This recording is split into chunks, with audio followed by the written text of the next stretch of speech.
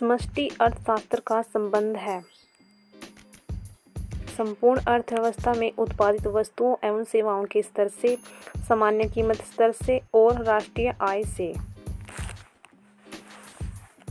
समष्टि अर्थशास्त्र का विकास एक अलग शाखा के रूप में कब हुआ? 1930 से 1940 के बीच।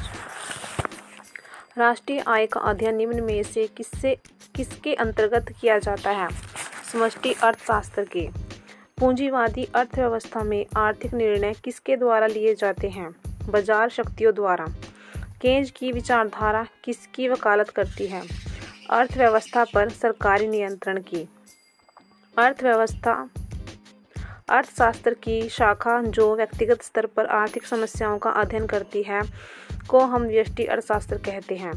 साधनों के आवंटन का अध्ययन होता है व्यष्टि अर्थशास्त्र में। विश्व महामंदी का वर्ष है 1929।